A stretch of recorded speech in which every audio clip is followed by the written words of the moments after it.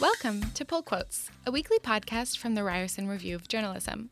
I'm Michelle Stein. And I'm Lydia Abraha. This week, we've got a very special episode planned. On Tuesday, November 20th, the RRJ hosted RRJ Unpublished, our first public event of the year. The theme of the event was, Is Journalism Failing Women? The last few years have seen tremendous upheaval in terms of what we call women's issues. In the United States, the election of Donald Trump prompted the birth of the Women's March. Sexual assault allegations against Harvey Weinstein last October brought activist Tarana Burke's Me Too movement to the mainstream. After a surge of women candidates running and winning in the U.S. midterms, people are starting to ask the question, is 2018 the year of the woman? But troubling stories are coming to light all the time. Just last week, the CBC reported that in Saskatchewan, at least 60 Indigenous women are pursuing a class action lawsuit alleging that they were forced to be sterilized after giving birth, even as recently as 2017. Reproductive justice and poverty are also women's issues, but they should be everybody's problem. So how do we deal with that tension in the media? We brought in 6 speakers to address these questions and more. Carly Fortune, Sheila Sampath, Maureen Halushak, Eternity Martis, Leanne George, and Emma Jones all joined us in the new Catalyst space at Ryerson. After this, our very own producer, Michal, moderated a panel discussion. Today on Pull Quotes, is journalism failing women? Carly Fortune is the executive editor of Refinery 29 Canada. She's also a Ryerson grad and worked on the RRJ in 2006. I was also editor-in-chief of Chatelaine for almost 3 months, which I believe gives me the record for being the shortest-serving editor-in-chief in the magazine's 90-year history. I actually worked there for almost 4 years, mostly as the deputy editor under Leanne George. Carly talked about why she loves working in women's media. It means she gets to talk about women's issues. Actually, I really hate that term. It makes me think of poor Auntie Bev dealing with her women's issues. What the heck are women's issues anyway? Cramps, periods, super periods? In all seriousness, the topics we usually put in that bucket, such as reproductive health, equality, childcare, are plain old issues. Here's just a snippet of what Carly had to say. Tonight's event is titled, Is Journalism Failing Women? I don't love that question. Is journalism failing women? Failing women at what? And which women is it failing? It's hard to imagine an event titled, Is Journalism Failing Men? Is journalism failing women? The question implies that all women share some kind of goal that journalism should help them achieve, and I don't think that's true. It also implies that women are a cohesive unit with an agreed upon set of values, opinions, and objectives, and that is definitely not true. A quick example. The other day I was talking to a woman who works at Revlon. She said the most divisive topic in her office is whether you apply lipstick to your bottom lip first or your top lip first. I was shocked. Who the hell applies lipstick to their bottom lip first? I could not imagine. I am a firm top lipper. The idea of somebody doing it differently was shocking. Bottom lip first, who are you people? But I really do find moments like this clarifying. It's a small reminder. Women are not on the same page about anything. Women are not a cohesive unit. At times, it may have looked that way. In January of 2017, for example, 5 million people all over the world took part in the Women's March.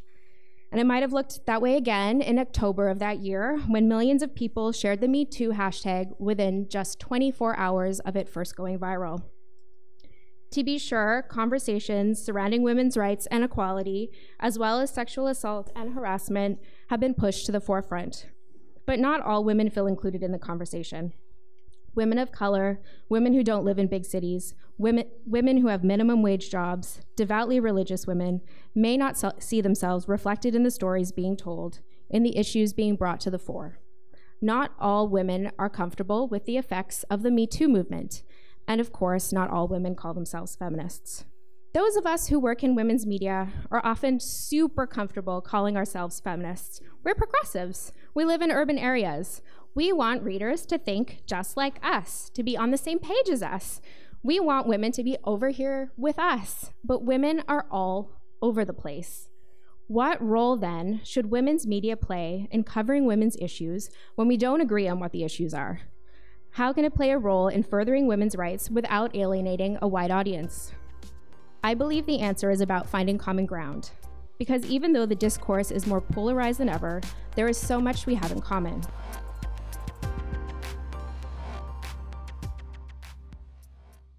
Finding that common ground is what Carly hopes to do at Refinery 29 Canada.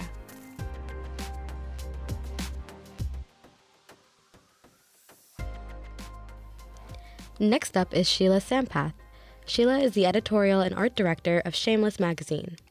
So Shameless is a feminist magazine for teen girls and trans youth, rooted in principles of social justice and anti-oppression. And while I didn't go to Ryerson, the magazine actually started here as a class assignment. So I think the assignment was for students to envision a magazine that they thought should exist but didn't. And co-founders Melinda and Nicole imagined Shameless. So I want to just say that Shameless isn't women's media. We're feminist media. And I think it's actually really important to draw a distinction between the two and to define exactly what we mean when we invoke broad political constructs and ideologies like feminism. So the reality is that most of our readership and most of our staff have been exposed to women's media all our lives. It's what mainstream teen magazines are. Those magazines never empowered our queer, non-binary bodies, our racialized, disabled, fat, migrant, non-status survivor bodies. Those magazines are women's magazines, not feminist magazines, and those magazines are the reason why Shameless exists. So, but even within the feminist media landscape, those of us women and trans people facing multiple intersections get left behind. So feminism is a word that's used to describe everything from lean in and I'm with her, to really problematic things like trans exclusionary radical feminism, to also problematic sex worker exclusionary radical feminism, to the type of feminism that we choose to practice, one that's rooted in intersectionality and in a shared vision for a decolonial and anti-capitalist future. Sheila mentioned that because Shameless is completely volunteer-run and doesn't rely on advertisers, it can better cater to the community it serves. For us, talking to and about women is an entry point to talking about gender identity, to talking about race, queerness, disability, and the longer-lasting impacts of white supremacy, colonialism, border imperialism, and capitalism. Because of our status as a publication, we can do that in ways that are honest and that shape, define, and push our concepts of feminism further. So for example, why are mainstream women's publications largely silent on Black Lives Matter? Is that not a feminist movement? When we talk about Me Too, where's the discussion about the ways in which carceral feminism further hurt communities of color? Where's the recognition that today is the Trans Day of Remembrance, for example? So when I read articles in women's magazines about Brett Kavanaugh and fears around Roe versus Wade, I still didn't read anything about reproductive justice and the ways in which Indigenous women are still sterilized after giving birth in hospitals in Canada. I cannot honestly say that journalism is failing women, but it is failing BIPOC women, it's failing trans women, it's failing disabled women, working class and poor women, and it's failing those of us left on the margins. The goal of Shameless, Sheila says, is to fill those gaps left by women's media and other feminist media. Maureen Halushak is the editor-in-chief of Flare, and she wanted to talk about moving politics off the page. Most women's media brands have a history of being political, even going back to the early 1900s. But what is really new and crucial for women's media right now, in my opinion, is that in 2019, with the federal election, there will be the largest voting bloc will be millennials. There will be 9.5 million millennials voting in next year's election. And that is a huge amount of people. And those are people that we want to speak to at Flare to encourage to become more political in their real lives. And yes, women's brands like Flare are often considered lifestyle brands. But to that, I would say, aren't politics the ultimate lifestyle choice? Because as we're seeing right now in America, and as we're seeing even here in Canada as of June 29th, what's going on politically can have a very real impact on what's going on in your life.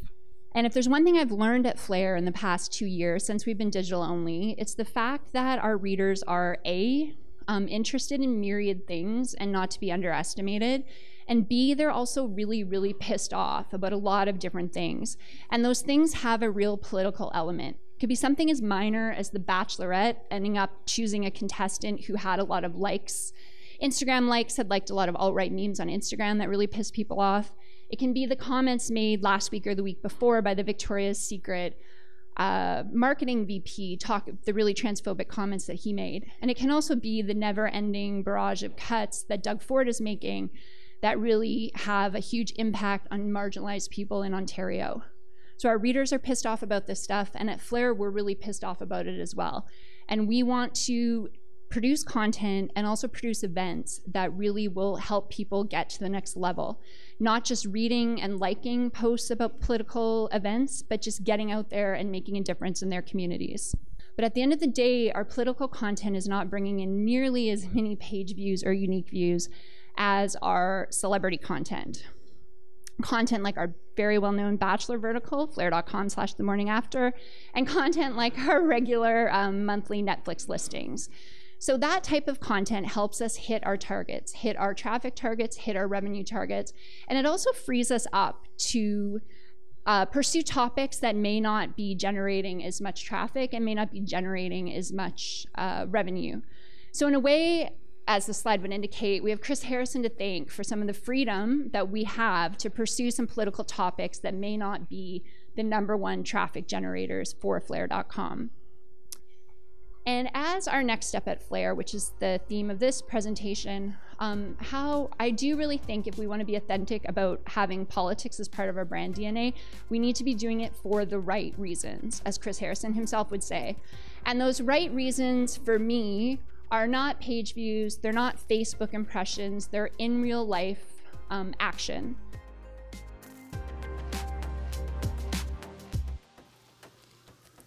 And Flare is trying to make that happen by launching their first ever political event, which they did on Thursday, November 21st. Eternity Martis is a senior editor at Extra, an LGBTQ outlet. She talked about hard truths about being a woman of color in journalism. But it's handled, Eternity says, quoting Olivia Pope from Scandal. Many of you probably know the term, the struggle is real. The struggle is very real. And working in journalism is really hard for women of color, but especially Black women. They face a different set of issues, of systemic issues in this country. So I am talking about women of color, but I'm also talking about Black women as well. So story time. So I am a Black woman. I am a full-time editor. I have a salary. I have benefits, and I work for an alternative publication. And these are things that I did not think would happen for me. And after graduating in 2016, I couldn't find a job in mainstream media, and my options were either a fellowship, an internship, or freelancing. So I didn't want to go back to being an intern after doing an MJ. I felt like, I deserved a little bit better than that, as we all do. And so I went to freelancing. So I pitched, I refined my skills, I networked, and I faced a roadblock that a lot of people don't necessarily face, which is one, I was a woman of color, but two, I was also writing about race and about issues related to women. And I was often told that I'd be blacklisted, or I would be pigeonholed, or I wouldn't get a job, and that the things that I was saying even 2 years ago was too much for people to understand, and it was too soon. And so I stuck with it. I continued on my beat. And so the things I wrote about were race, gender, sex, reproduction, dating. I continue to do that. I continue to pitch to mainstream magazines and mainstream publications. Didn't even get as much as a rejection letter. It's the thing where if you are a person of color in this industry and you want to write about race, it's somehow a political issue. And yet, there are a ton of right-wing columnists writing about that, and it's not considered a political issue. Eternity spoke about the expectations put upon journalism students, that they'll go work at legacy media companies, that they'll write news stories, but that doesn't account for the different kinds of students who come into J School.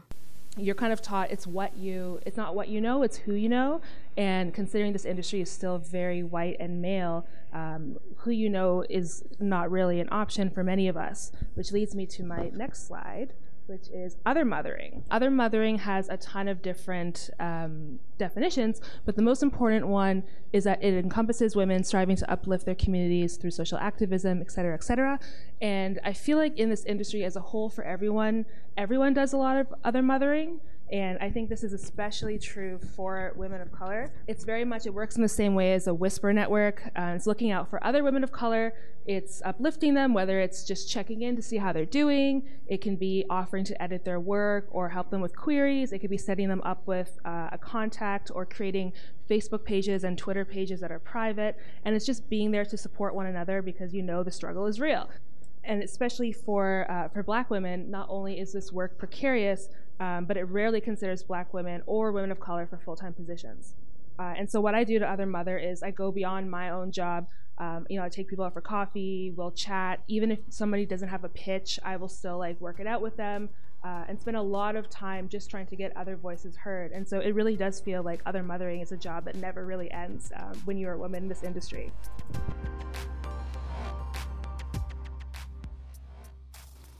An eternity ends with some important tips for going forward.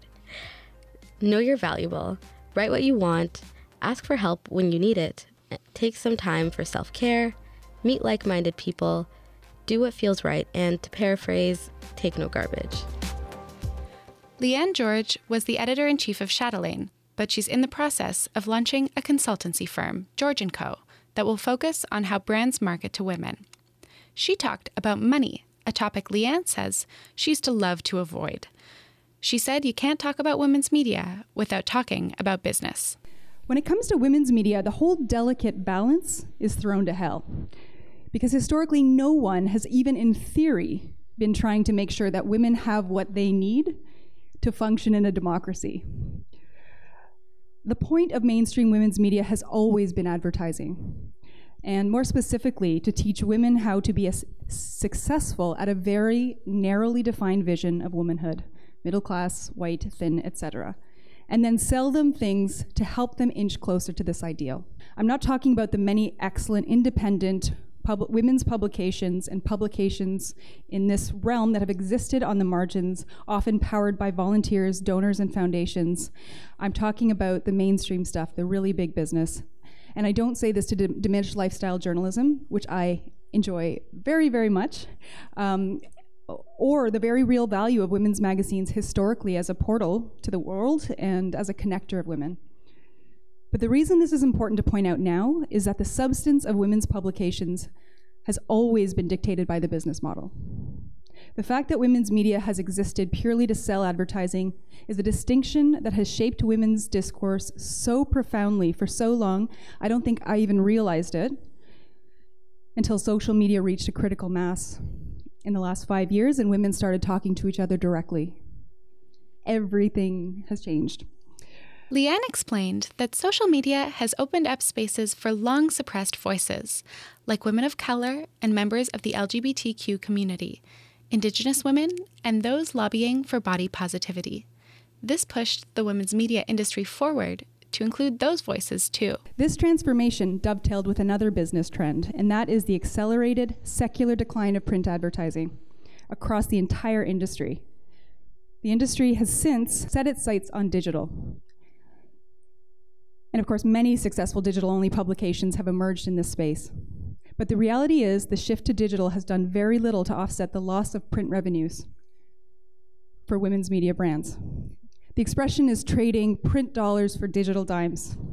And so a new business model has taken hold in women's media, and that is the model of scale, attracting as many eyeballs as possible to maximize ad exposure. It has become a necessity. And in women's media in particular, this shift has replaced the old business strictures with new ones. Scale places new business pressures on editors. It demands an extremely high volume of content that will resonate with as many people as possible. It's a model that's often directly at odds with an editor's desire to produce high-quality journalism, which is expensive, nuanced, time-consuming, and frankly, not always popular. With shrinking editorial budgets and teams, producing in-depth journalism starts to look like a terrible business investment. Scale calls for a a lot of lifestyle and celebrity content, and expensive, shareable opinion. And opinion is essential to the mix, and personal storytelling is essential, and I think that is one of the best things that has come out of the social media, the rise of social media. But I don't think any of it can replace reporting. And the danger is one of creating echo chambers. I would say this is the pressure, to create echo chambers where people read things that editors know they will already agree with and share, which does nothing to encourage that marketplace of ideas that women's media as a whole has never truly offered and that women deserve. Once again, the onus is on highly motivated individual editors, many of whom are here tonight, to circumvent their business model and produce high-quality, meaningful content despite their model, rather than necessarily being supported by it. And the bottom line is, if we want better women's media, we need to find sustainable business models.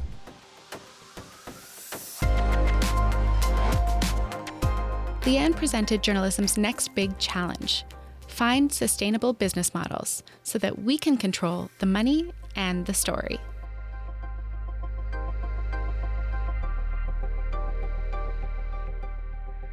Emma Jones closed out the first segment of the evening. Emma is a journalist who covered gender issues for The Discourse and is now pursuing a master's degree. Emma presented some tips for reporting on gender based on the findings of a survey she conducted when she was at Discourse. So first, there's a lot of talk in J School, you guys probably know this, about balance and about objectivity. So as journalists, we know it's our job to be critical.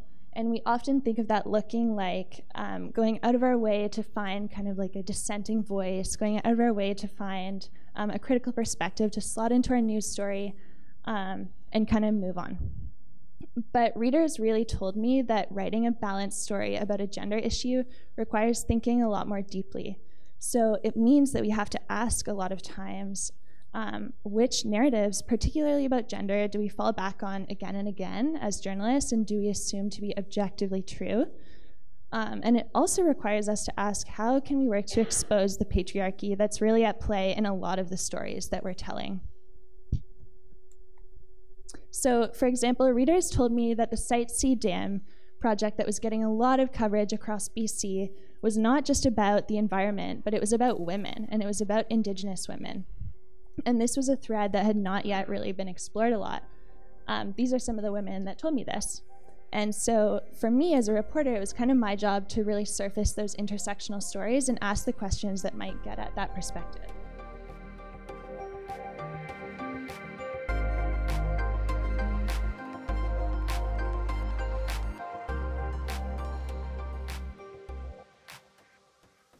So another thing that readers told me again and again that they see and they're really concerned with is that media is still dominated by straight, white, cisgender men, especially at the top, which we heard a bit about today.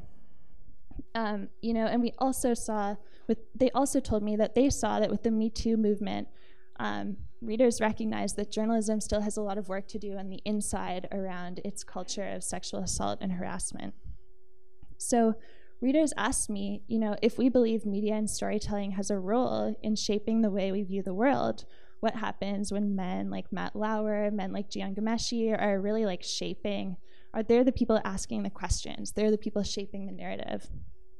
So readers really said that we need equitable representation within media.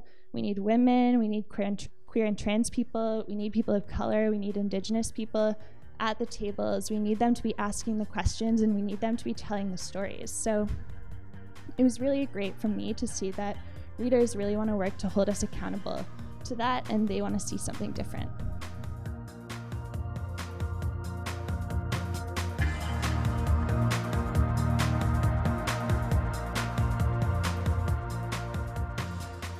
After our speakers presented their talks, they joined Mikal for a panel to break down some of these issues. They talked about how men factor into women's media and about different experiences in different kinds of spaces.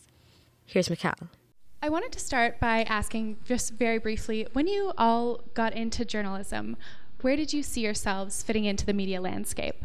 And maybe, Leanne, your eyes perked up. Maybe you can start us off. I feel like I'm maybe one of the oldest on the panel. So I would say when I started, I had very low expectations for what someone like me getting into mainstream media. My goal was always to go into journalism. Like I didn't aspire to work in women's media, and in fact I had probably a pretty disparaging view of it based on some of the things I talked about, I think, at that time. And yeah, I mean, I had very low ambitions for myself, and every time I got a new job, I just worked really hard, and was surprised to find myself even in the environment.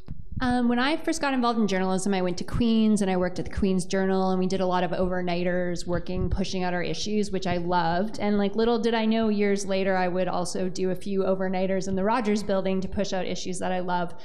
But when I went to Ryerson, I did an internship at Flare, and I have to say I effing hated it. It was really, really stressful. At the time, it was super high fashion. I realized I'm not a fashion person, and that's one of the first things I say to people. And at the time, it wasn't really doing a lot of interesting stories to my mind. But as Flare has evolved over the years, I interned at Flare, and then my very first job at Rogers was at Chatelaine, where I spent 6 years, and I really loved that because I like touching on features more. And then once I came back to Flare, things changed really gradually until eventually I could really shape, along with my team, what I wanted Flare to be, which has definitely been the most rewarding part of my job. And in a strange way, now that we're digital only, fashion and beauty are still important, but they don't play the role that they once did when we were a print product. And I find that very liberating. It's made a huge difference in the kind of stories we're able to cover. And it's turned Flare into a place that I effing love now. Sheila, do you want to jump in on that? I never went to J school, and I didn't ever picture myself in journalism.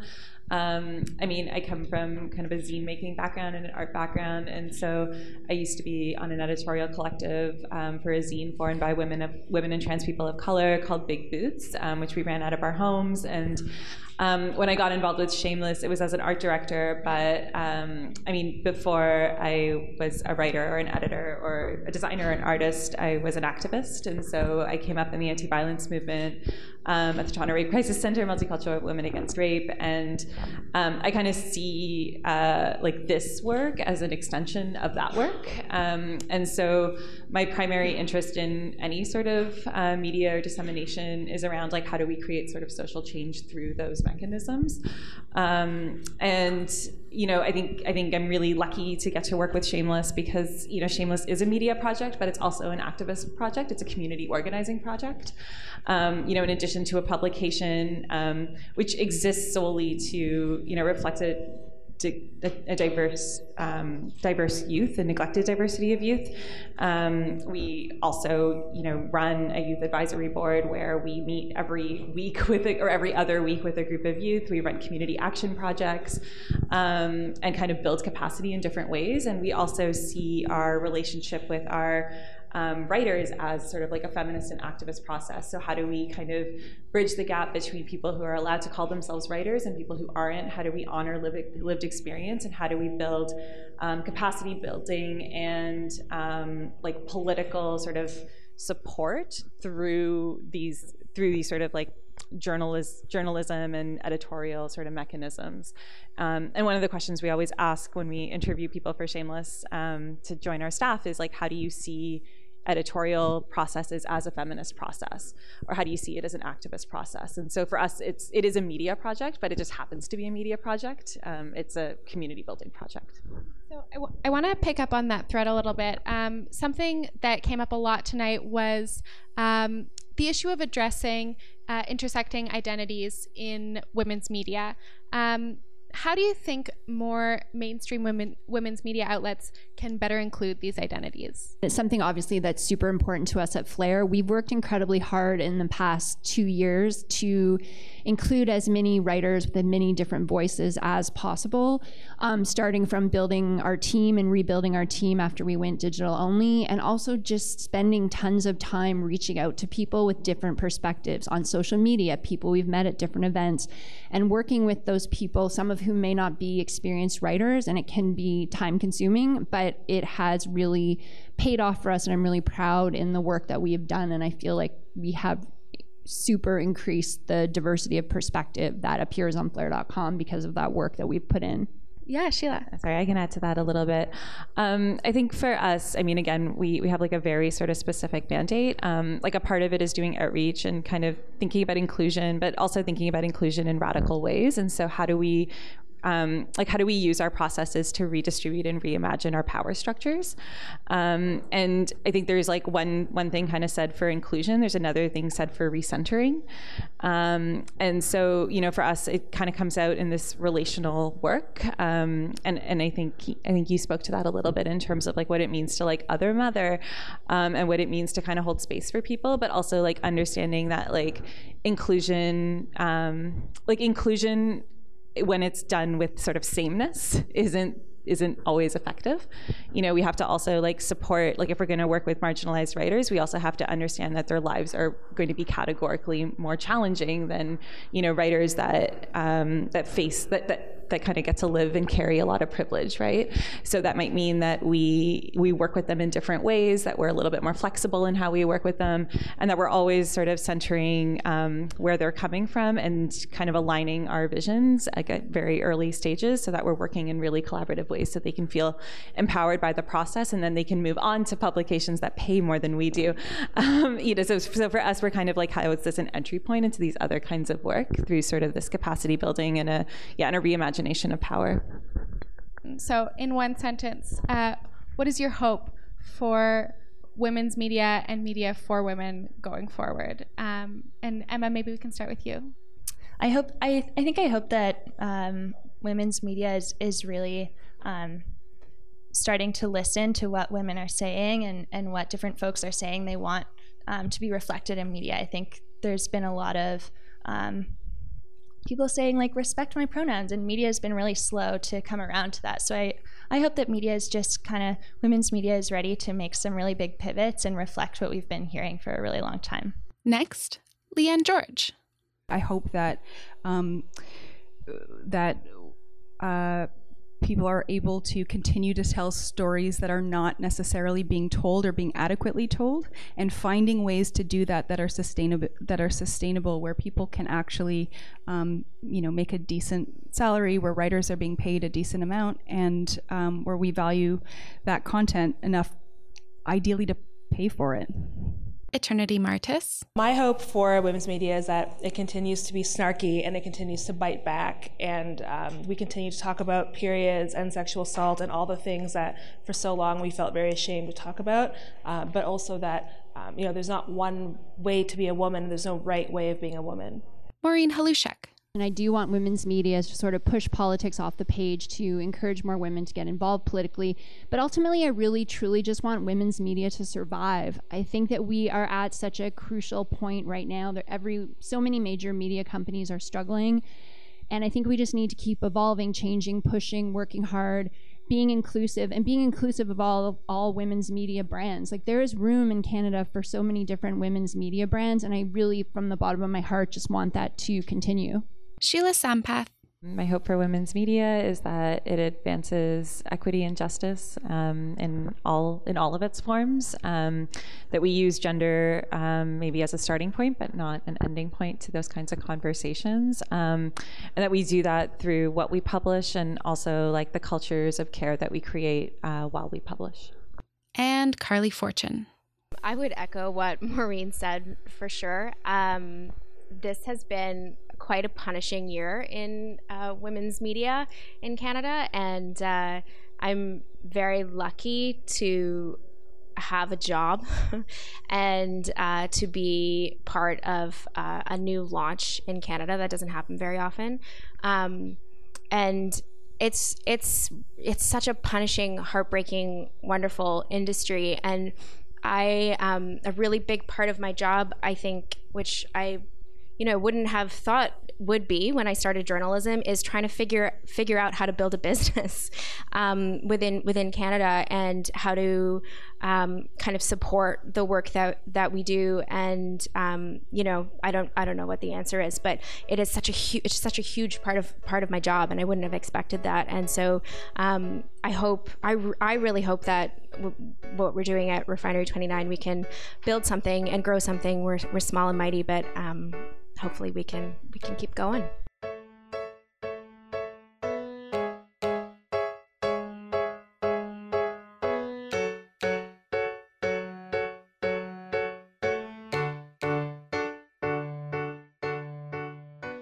And now it's time for our favorite segment, Pull Quotes. Mikhail, what have you got? My pull quote comes from the New York Times article from Tuesday, November 20th, Glamour Magazine to Cease Regular Print Publication by Jacqueline Pizer. Ironically, on the day of our conference, where a few editors talked about the impact of moving women's media from print to digital, Glamour, which has been a hugely important women's magazine from Condé Nast for more than 80 years, announced it was moving exclusively online. So here's my pull quote. Pamela Drucker-Mann, Condé Nast's chief marketing officer, said Glamour's disappearance from newsstands should not be viewed as a failure. Quote, "This isn't like another magazine that's not going to make it," Ms. Drucker-Mann said. "This is about the evolution of a brand and what it means not just to redefine itself and grow, but also to liberate itself and have this ability to not only continue on, but to be more successful than it ever was." So this quote really reminds me of the scene in 13 Going on 30 where Jenna Rink, who's played by Jennifer Garner, has to redesign the magazine. And there's this whole tension of like redesign is like, you may as well kill it. And she takes it as this like really positive thing and makes it into a very sweet new magazine where you're talking about your best friend's mom and the lady you see at the grocery store, and it's very cute. But this kind of overarching doom and gloom of the magazine industry and oh my God, what's happening? So Pamela Drucker-Mann's comment kind of read like that to me. It's like, oh, we can take this overwhelming lack of revenue and turn it into something good, which is wonderful and optimistic, but also, you know, after everything that was brought up in the panel this week, I can't help but think about how it seems like the industry just keeps trading print dollars for digital dimes, as Leanne George said. And honestly, I wonder what that will mean for freelancers, especially because that's kind of the position that we're coming into. So I hope that Glamour's online imprint is super successful and does exciting things, but I'm kind of sad about it too. So Lydia, what's your pull quote? Well, I don't know if you've heard, but the federal government has proposed a new tax bailout for the Canadian media sector. However, there are many questions around how they plan to distribute the $595 million over the next few years. An independent panel of journalists will decide which media outlets will be eligible for the new funding. Unfortunately, that seems to be the only detail of how news organizations will get the funding. The news bill is supposed to help new companies adapt to new media consumption habits and the lack of ad revenue. However, there's concern over the vague process of the whole thing. Wayne McFall wrote about it in Rabble this week. McFall said big news companies like Postmedia and Torstar, for example, are quick to throw big bucks at social media and digital campaigns rather than critical journalism, especially for local news industries. Here's a quote from McFall that really stuck out to me. In the past 10 years, about 16,000 Canadian journalists lost their job. More than 2,000 daily journalists and 220 weekly newspapers have merged or been shuttered, and really Postmedia papers are all in iron lungs, with American bankers kicking at the plug. Any of the funds Postmedia got would mostly be siphoned off to service debt, not local communities.